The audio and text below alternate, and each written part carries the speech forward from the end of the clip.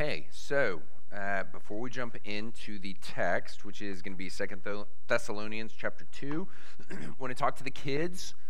Kids, I want to tell you what this passage is about, and then you can go home and you can talk to your parents about this stuff, because this is actually pretty cool stuff, okay?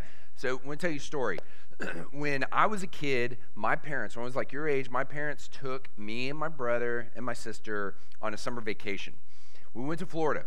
I'd never been to Florida. We heard it was beautiful. It was awesome. Super fun place. We get to the hotel, and we get in from our flight. We get to the hotel, and it's late. It's at nighttime. But this is the most amazing, beautiful hotel I've ever seen. It's incredible. The rooms we have, they're super nice. And we got in late, so we thought, it's bedtime. My parents turned to me and they're like, hey, do y'all want to go swim in the pool? And we're like, late night swim in the pool, best vacation ever, yes. And so we go to the pool. This pool, it's the biggest, most awesome pool I've ever seen. It wraps around the whole back of the hotel. It's got all these diving boards. It's got all these slides. It's got these huge waterfalls, and like the water's changing color, like in the waterfalls. We come up, we're like, oh, like this is incredible. We get, we're swimming. The waiters are bringing us drinks to the pool. Like, yeah, another Coke, please. Yes, vacay, woo. And so we look at my mom and dad, and we tell them, this is the best vacation ever. And my mom and dad looked at me and they said, y'all, this is the hotel. Tomorrow we go to Disney World. And we knew that. We knew that's why we were going to Florida. We were going to Disney World. We get to the hotel. The hotel's so awesome. We look at our mom and dad. We're like, hey, we could stay here. If we just stayed here all week, that would be great. And my mom and dad look at me and they say, just wait. And they were right. So here's my question to you kids. Kids, what is like the big thing that you were waiting for? Like the most awesome place you're ever going to go. What do we think it is? We've got one hand up here. Peyton? Heaven? Francis, what do you? Heaven. This is good. I can't even see there. Paul, is that you? What do you think, Paul? Heaven. Heaven. Y'all, heaven it's the, we've got fishing in Scotland. No, kids, wrong. Heaven. We want to go to heaven, right? But here's kids, you may be hearing this for the first time. I want you to hear this. Heaven is so awesome. Heaven is like the hotel before the really awesome thing that comes next after heaven. As in, kids, did you know that this world, people think this world is going to go on forever and ever and ever. It's not. This world is not going to go on forever because at some point Jesus is coming back. And when Jesus comes back, he's going to bring everybody who's in heaven with him back with him, and he's going to reunite their souls and their bodies and raise us all up from the dead so that not only do we have souls alive, but we have souls and bodies alive. And he's going to make earth, new earth. He's basically going to take heaven and earth and make them one thing. Heaven on earth. And it's going to be the most amazing place ever. No sin, no suffering, no bad stuff, only awesomeness forever and ever and ever and ever, where the next day gets better and better and better. Y'all, that is our real hope. That's what we're going to be talking about today in 2 Thessalonians. So this spring, we're looking at the Apostle Paul's first and second letters to the Thessalonians, and two of Paul's earliest letters to the early church. And he is dealing with Jesus has come, he has lived, he has died for our sins, he has been raised from the dead, he has gone back up into heaven, and now the big question is, now what? And so Paul's answering that question with his first and his second letter to the Thessalonians. What do we do in the meantime? Last week, we just started 2 Thessalonians. And he wrote 2 Thessalonians weeks, maybe months after he wrote 1 Thessalonians. And what we said last time, it might seem like, if you were here last time, it might seem like what we're talking about this time has nothing to do with what we talked about last time. A lot of people have a problem moving from 2 Thessalonians chapter 1 to 2 Thessalonians chapter 2. But remember, 2 Thessalonians 1 starts out the way First Thessalonians 1 did. And the big point there is, remember what I've already told you. Because then he's going to go into chapter 2, and it sounds like this is new stuff. Like, where is this coming from? It's not. He even says that in this passage. We have talked about this stuff before. So, that's the flow, is he's reminding them of stuff he's already told them that they have forgotten. And now, just heads up. This is one of those passages. One of those. As in, this is, it gets a lot of buzz because it's known as one of, if not the hardest passage in the Bible to understand. And because it's about the end of the world type stuff. So tons and tons of buzz about this passage. But this is not just about the end of the world, as in, it's crucially important to how we live day to day, today, right now. So, if you would, please stand for the reading of God's word, 2 Thessalonians. Chapter 2, beginning in verse 1, Paul says, "Now, concerning the coming of our Lord Jesus Christ, and our being gathered together to him, we ask you, brothers, not to be quickly shaken in mind or alarmed, either by a spirit or a spoken word or a letter seeming to be from us, to the effect that the day of the Lord has come. Let no one deceive you in any way, for that day will not come unless the rebellion comes first, and the man of lawlessness is revealed, the son of destruction, who opposes and exalts himself against every so-called God or object of worship, so that he takes a seat in the temple of God, proclaiming himself to be God. Do you not remember that when I was still with you, I told you these things? And you know what is restraining him now, so that he may be revealed in his time. For the mystery of lawlessness is already at work. Only he who now restrains it will do so until he is out of the way. And then the lawless one will be revealed, whom the Lord Jesus will kill with the breath of his mouth and bring to nothing by the appearance of his coming. The coming of the lawless one is by the activity of Satan, with all power and false signs and wonders, and with all wicked deception for those who are perishing, because they refuse to love the truth and so be saved. Therefore, God sends them a strong delusion, so that they may believe what is false, in order that all may be condemned who did not believe the truth, but had pleasure in unrighteousness." The word of the Lord. Please be seated. This stuff, it should sound familiar as it did to the ears of the Thessalonians, because Paul has talked about this stuff back in 1 Thessalonians. And just a little reminder, refresher, at the end of 1 Thessalonians in chapter 5, Paul says that he is not going to talk to the Thessalonians about the times and the dates about when Jesus is coming back. He says, I'm not doing it, y'all. Stop it. When Paul first wrote to the Thessalonians, he hears that they are coming up with these timetables, these specific timetables for the day and the hour of Jesus' return. So Paul says at the end of that first letter, 1 Thessalonians, that the day of the Lord is going to come like a thief comes in the night. So you cannot obsess over the nearness or the farness of Jesus' return, because it is impossible to predict. It's nonsensical to sit around day after day speculating, okay, this has happened, but this hasn't happened yet. But I could see how this could happen, like right now, and so maybe it is really near. But, and on you go, and Paul's saying, stop.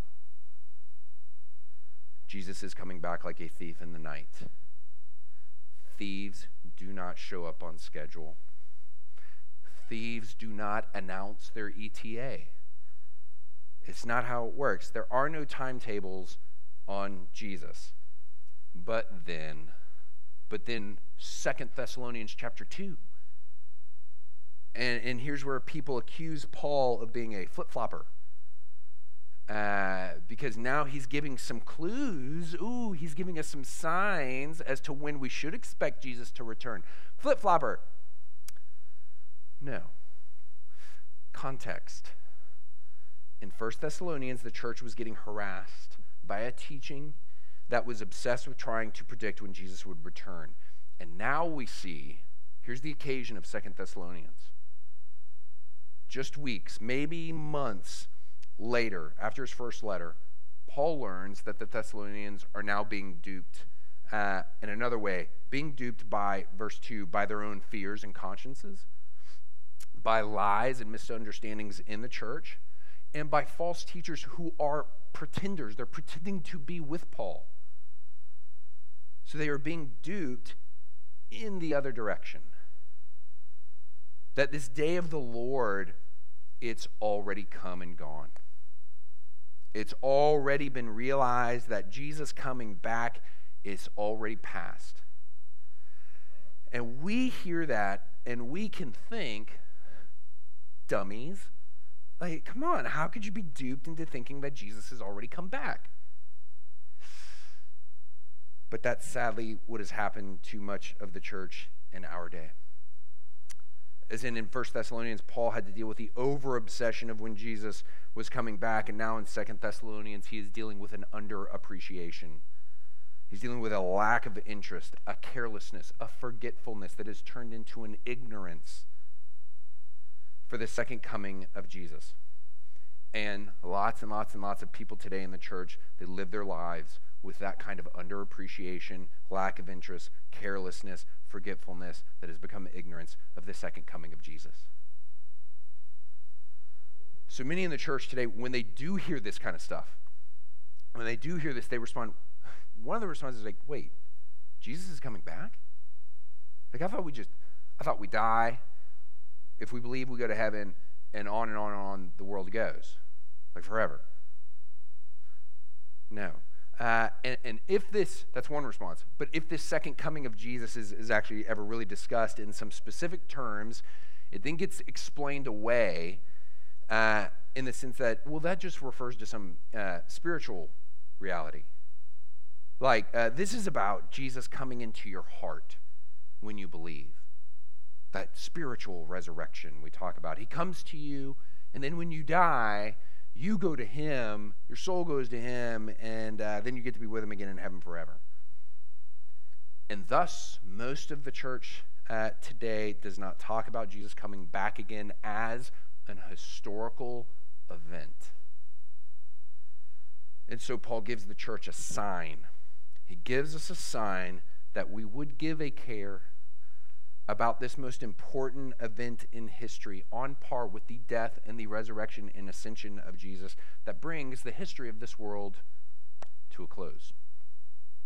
The sign that Paul gives is that there is something happening in the world right now. It's been happening, and it's going to come to a head right before Jesus comes back. The sign of what's coming to a head before Jesus returns is the man of lawlessness. And the big question is, who is the man of lawlessness? And it depends on who you ask. But you're asking me, I'm going to give you the right answer. I'm going to give you the biblical answer. There are a lot, and we could rehearse them. If you want to hear the other ones after, come find them. There's just too long to go through the majority of them. So I'm just going to give you the right one. And here it is. The correct biblical view says that Paul, when he's talking about the day of the Lord, he is talking about the second coming of Jesus Christ. That's what the day of the Lord clearly means in 1 Thessalonians 5. So you go back to his most nearest reference. Day of the Lord in 1 Thessalonians 5 is clearly about Jesus coming back at the end of the world. So the day of the Lord, that's how Paul always talks about it in his letters. That's how the Bible always talks about it in the New Testament. 2 Peter 3:10, but the day of the Lord will come like a thief. There it is again. This is Peter. This is a different apostle saying the same thing Paul's saying. The day of the Lord will come like a thief, and then the heavens will pass away with a roar, and the heavenly bodies will be burned up and dissolved, and the earth and the works that are done on it will be exposed. That's Judgment Day. And the reference, so that's day of the Lord, we're getting to man of lawlessness. That's day of the Lord. The reference to the temple, the temple here where the man of lawlessness is going to come and set up shop in the temple, the reference to the temple there symbolically refers to the church, not to the physical building temple in Jerusalem. The Old Testament uses the word temple and the word house in the metaphorical sense more often to refer to the house of Israel, as in God's covenant community. And here's the point. Here's the point of that physical tabernacle, tent thing in the desert that becomes the temple thing in Jerusalem, the building. The point is the design, the point of the physical temple house is to function as a symbol of the people house, which is the true residence of God. As in, God dwells in the Old Testament Jerusalem temple as a symbol of the fact and awesome reality that he actually dwells in the midst of his people. And Paul really said this stuff. Ephesians 2 is another letter of Paul. So then you are no longer strangers and aliens, but you are fellow citizens with the saints and the members of the household of God, built on the foundation of the apostles and prophets, Christ Jesus himself being the cornerstone. That's where we get our name. Jesus himself being the cornerstone, in whom the whole structure, being joined together, grows into a holy temple in the Lord, in whom you also are being built together into a dwelling place for God by the Spirit. Okay, so this man of lawlessness is someone who is going to persecute the church before Jesus comes back. Set up shop in the temple and lay claim to godhood. And the question is that all we can know? Is there anything more we can know about this guy? What we need to say up front is we need to humbly admit that this is not, we said at the beginning, this is not an easy passage, but it's not an impossible passage. Just think about what more do we know about this man of lawlessness from this passage? It says this: the coming of the man of lawlessness is brought about, this is verse 9, it's the coming of the man of lawlessness is brought about and empowered by none other than the devil, Satan. And the language there in verse 9 of the man of lawlessness coming by the, quote, activity of Satan, that is the language of energizing. It's the language, it's like possession. It's like embodiment, which means Satan cannot pull off an incarnation. This is as close as he can get. This is a pseudo-incarnation of the man of lawlessness by the power of the devil. Then it says the manner of the appearing of the man of lawlessness on the stage of history is called a parousia. Now that's the same in verses 8 and 9, that's the same word that's used to describe Jesus' appearing on the stage of world history at the end of history. It's the same exact word that's used for Jesus' appearing. Here is the man of lawlessness appearing. And the man of lawlessness, parousia, results in a great gathering of people, many leaving the church to follow him. And you ask, how? Why would that happen?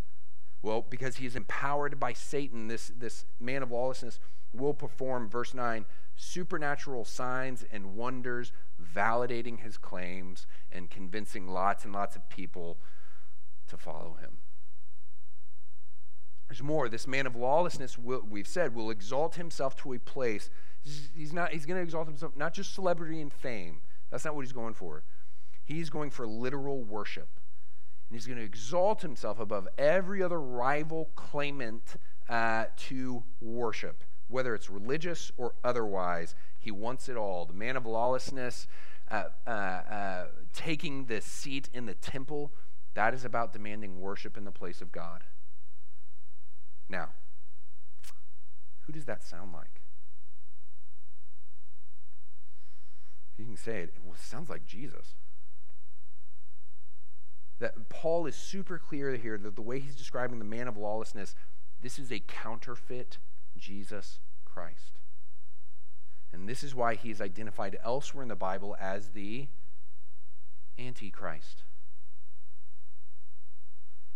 That's who the man of lawlessness is. And unfortunately, too many stop there, right there at that point, and conclude, okay, therefore we can't, well, here's what we know. We can't know any more about this person. And to stop there and say that actually really isn't that helpful. I mean, so far this, okay, what good is this to us? But there's more that we can say. As in, we've got to recognize that this man of lawlessness imagery, it's really clearly from the Old Testament. That Paul is using these Old Testament prophecies, specifically from Daniel chapter 7 to 12.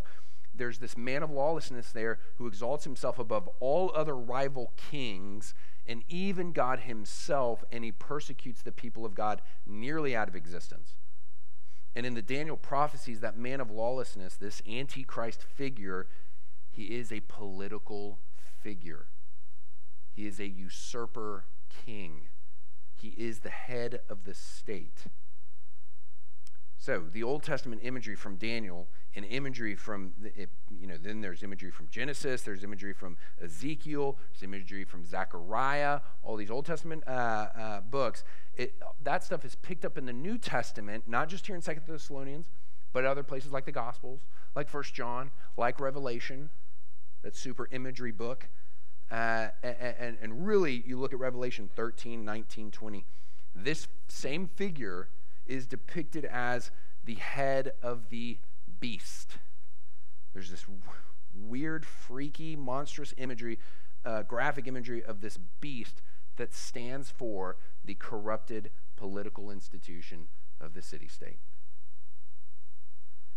There's a lot of debate about whether we can identify the man of lawlessness, the Antichrist, as, is he a religious figure?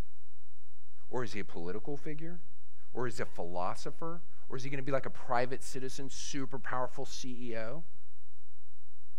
The scriptures point out that the main enemies of the church are the devil, Satan. We got that one. Okay, it's and his demons, his followers. It's our own sin, which leads to death. So death, sin, and death. It's the false heretical church that persecutes the true church. And it is the corrupted state that persecutes the church. The scriptures teach that, and the scriptures teach that this man of lawlessness, he's a political figure. He is the head of the state in its most corrupt form at the end of the world. And this is why he is called, he's called a man of lawlessness. As in that the literal translation is this one that this is the one that is against the law, but not in the sense of like the Antichrist is the most disobedient person who's ever lived. Like, hey, I know this is wrong, but I'm going to do it anyways, and I don't care. It's like not that kind of disobedience, lawlessness. The man of lawlessness is the one who says, "Who's to say what's right and wrong? I do." Brought this up before. Church historian and author Carl Trueman recently came out with a new book called The Rise and Triumph of the Modern Self, Cultural Amnesia, Expressive Individualism, and the Road to Sexual Revolution. It's a cultural analysis written to, it's very heavy, it is a lot of sociology, a lot of history. It's cultural analysis written to help Christians understand why so many unquestioned orthodoxies of the past, like marriage, like sex and gender, like identity, like a common nature bond between all of mankind, why this fell, why these common unquestioned orthodoxies fell so rapidly, and how the modern understandings of sex, identity, these things have become the new modern understandings. How have these become the new unquestioned orthodoxies where we no longer reflect on them in any critical way, but apparently we are just convinced that they are simply a natural part of our existence. So he goes through a whole long book, 400 pages.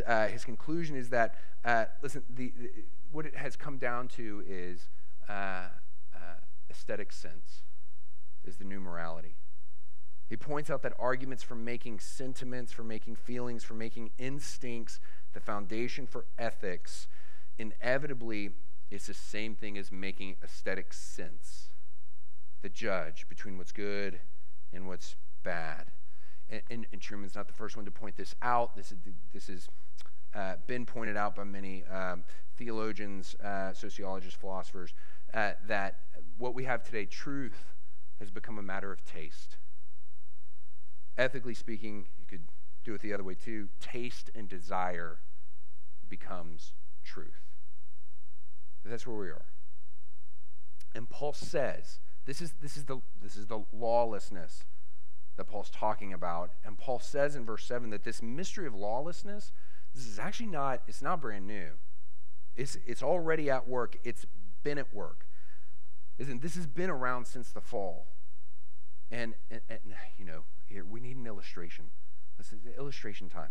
Okay, we could illustrate the many instances of men of lawlessness as these heads of states. We could go that way, but truly the best illustration, the best explanation of how we got here is the biblical one.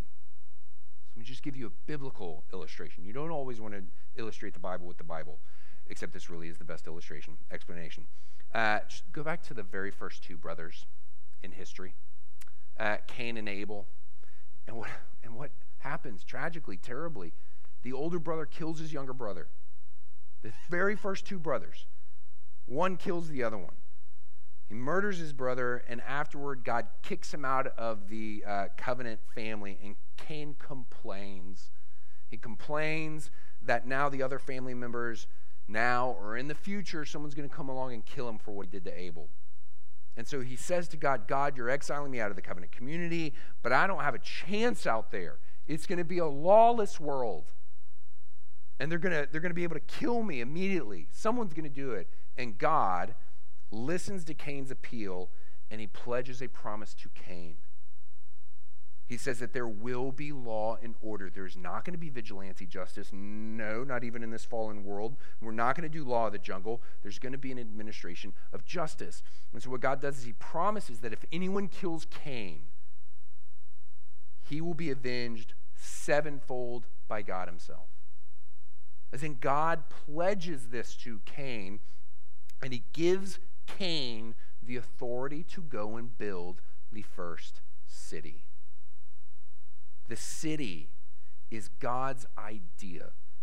This institution of the political state, that's God's idea, that's God's institution, meant to be a measure of justice and peace in a fallen world.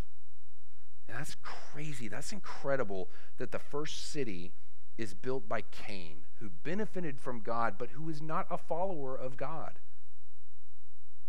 And the city is going to be this place shared by believers and unbelievers. And there would be some sort of law, rule of government. Man would not be abandoned to chaotic lawlessness in the world.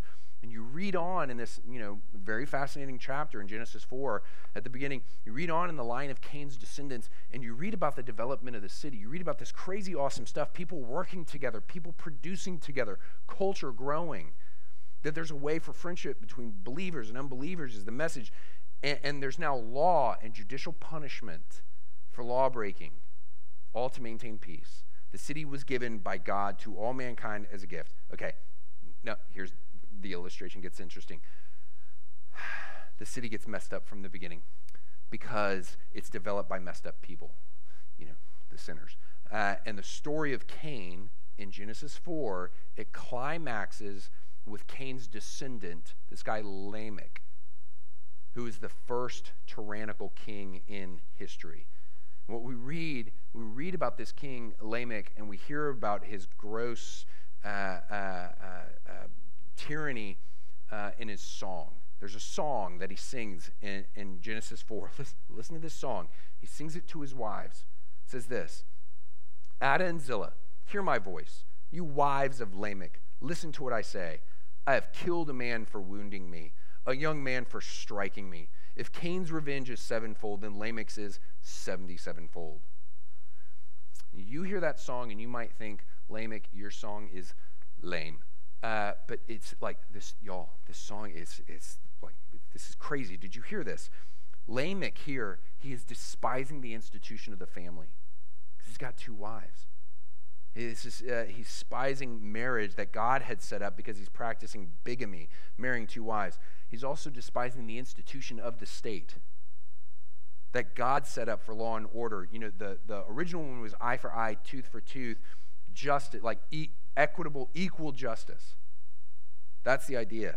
And Lamech boasts of his own measure of justice. It's not eye for eye. It's not tooth for tooth. It's not life for life. It's that if someone bruises Lamech, he kills them. Someone offends him, off with their head. This is a tyrant. But that is not the height of his lawlessness. Lamech is also despising God himself.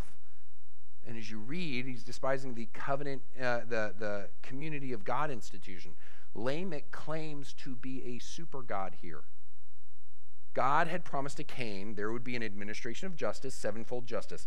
That's using that number 7, that symbolism stuff, to say complete, full justice, like true justice, just justice. Lamech mocks God and says, who cares if the supposed creator was able to avenge Cain 7-fold? Big deal. I avenge myself 70-fold plus 7. He is claiming to be super God, the God above the God creator. He thinks he's God. He thinks he's greater. This is the Antichrist syndrome. This is what Antichrist, this is what the man of lawlessness is. He's the head of state who exalts himself above God himself. And the way Genesis is organized, if you read it the way Moses has organized it, we're supposed to understand that this is what leads up to the flood. The state has so persecuted and nearly wiped out the people of God so that Noah and his family, they're the only ones left. God has to come in judgment in order to save them. And the New Testament says that that is where we are headed again. That's the pattern of history. It happened once in a very symbolic, real way, but that's where we're going again. In 1 John 2:18, he says this, children, it is the last hour, and as you have heard that Antichrist is coming, so many Antichrists have come. Therefore, we know it's the last hour. So we know this. We know this. The mystery of lawlessness, the spirit of lawlessness, it's been around. It's been around since the fall, but it's getting worse. And Paul says one final one is coming, and this man of lawlessness, he's going to be different from the other ones that have come before. He's going to be different from the other antichrists that have come before because they were restrained. He says here, this one will not be restrained for a while at the end. And his deception will be worldwide. It will be global. And at the end, this is the bleak picture of the end of history. At the end, the Antichrist will seem to be victorious because the church will be so persecuted and so small. And the big question is for us, okay, so wait, what about today? Like we said, this wasn't just into the world, so it's like, what about today? Here's what this does not mean. Here's the not so what. I want to know the so what. Here's the not so what. This does not mean Christians should separate from the state. This does not mean that Christians should hate politics. The city-state is still a gift of God. Yes, it's been corrupted. It's still legitimate. Most obvious example for the readers of this letter is Rome, the world in which they live. Rome legalized idolatry. They persecuted Christians. And yet Paul says in another letter later, Romans 13, when the persecution has gotten much worse by this point, he says to submit to the government because it's legitimate. And obviously we see in Scripture, let me temper that, we see in Scripture too, that when the government commands us to sin or to not do something we're supposed to do, we've got to choose God. We've got to choose Jesus over the government. So we don't let the government violate our Christian consciences, but the general rule is we are to submit to the government because it is legitimate. Even though at another level what they want to do ultimately with the city, it's not of God. But that's the beauty of politics. That's why we have politics. Politics. Who invented politics? God. The express purpose of politics of the city is the means for believers and unbelievers to figure out how to live together. Peacefully coexist. Live and love each other in community. So that's what we could say a lot more there. Y'all get to go home and have all those fun, wonderful conversations around the dinner table tonight. That's the not so what.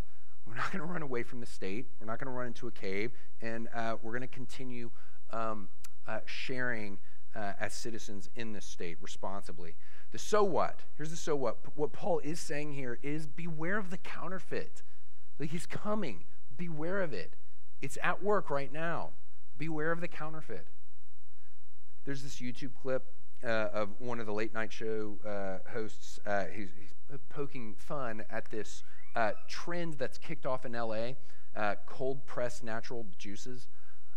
This was a couple years ago, but there are these machines that don't use as much heat and they don't oxidize as many nutrients. So it's something like that. And it's super, super healthy juice, okay? Cold pressed natural juices. So the joke is the show sends people to a farmer's market to give out samples of their own brand of juice, telling everyone that it's organic, that it's natural, cold pressed juice. The first juice is called Soul. And it's just, it's Fun Dip mixed with water.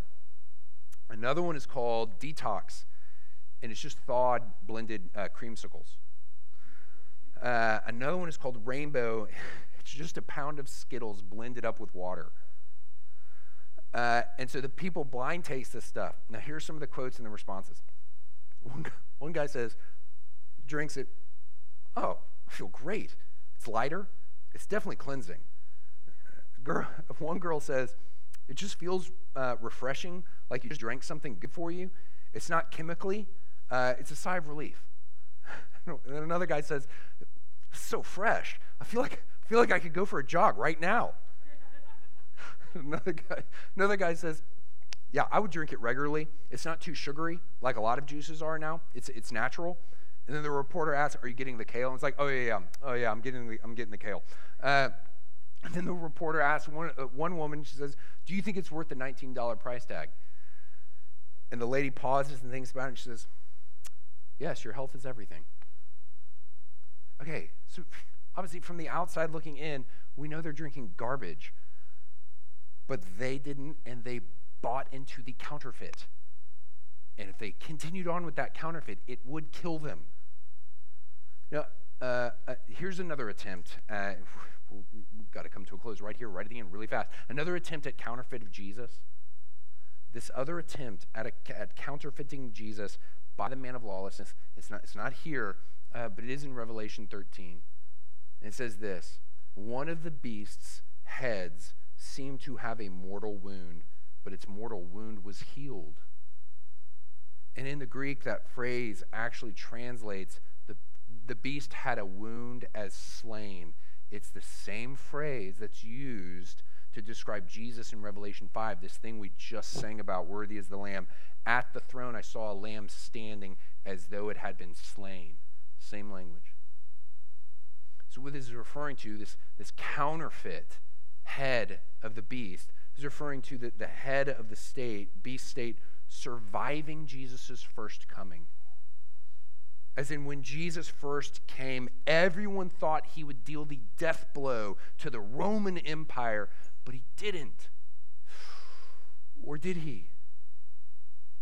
The devil wants you to believe that the world outlives Jesus, that the world does not need Jesus, that this world will go on just as it is forever and ever and ever, and that the problems that you do have, the state is the answer to your every problem, that you owe your allegiance and love to the state.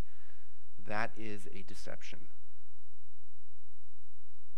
In Jesus' life and in his death and in his resurrection to eternal life, Jesus has overcome all our sin. And he's provided the permanent solution to our suffering. He's provided the permanent solution to our death. He's provided the permanent solution, and he's opened the way to our true home, which is the city of God. And in the end, this man of lawlessness, here's the good news, he does not win. Jesus is coming back because you do not worship a dead Savior. Loved ones, Jesus is risen. And as another New Testament scholar put it, the Son of God has reclaimed his former glory, and the world has never been, and nor will it ever be the same again, because Jesus is the firstborn from the dead. And he has ascended into heaven, and he has approached the Ancient of Days to receive his kingdom, and he has taken his seat at the right hand of the Father. And he now reigns from heaven with all authority and with all dominion, waiting until all his enemies are made his footstool. And he will come again to judge the living and the dead and to present himself to his bride, us, the church, bodily transformed into his likeness without spot or wrinkle, perfect, glorified. And with the state does not destroy sin, only Jesus does. And we cannot confuse the city of man with the city of God. The city of man only offers temporary benefits. And loved ones, it does offer temporary benefits. It is a gift of God. But it does not offer eternal benefits. And so we cannot fix our hopes day to day. This is where you go and you're like, the so what is day to day. Stop fixing your hopes on the city of man. It is destined to perish at some point. Doesn't mean we don't work in it and work for the peace of it right now. We just don't put our hope in it, our ultimate hope in it. Jesus has saved you. Put your faith in him. Our hope is in the ultimate kingdom that Jesus is bringing, and he is bringing it through his church, preaching the gospel in the world. And in the end, whenever that end is, Jesus really wins. And because we're with him, so do we. Let's pray. Father, we thank you for your word, even incredibly hard passages like this one. We thank you for it because it is life, because it is expressly our hope. That as hard as this passage is, Lord, we can see from it that Jesus really does win, and that Jesus really is our hope and our salvation. We pray that whatever today looks like and whatever the next day, this next year, the year to come, should you tarry, should you wait to come back before next year, Lord, that you would continue to sustain us today and the next day in this great hope that we have in our risen Lord and Savior, that we would call others, that we would encourage others to put their faith in our Lord and Savior. Father, as we continue to love our brothers and sisters and to love those who do not believe what we believe, to love even our enemies. Give us that kind of faith. Give us that kind of hope, that kind of assurance that this is not the end. This life is not the end. And that even heaven is not the end. Jesus coming back, new heavens, new earth, that glorious future that has no ending. Give us hope for that, we pray in Christ's name. Amen.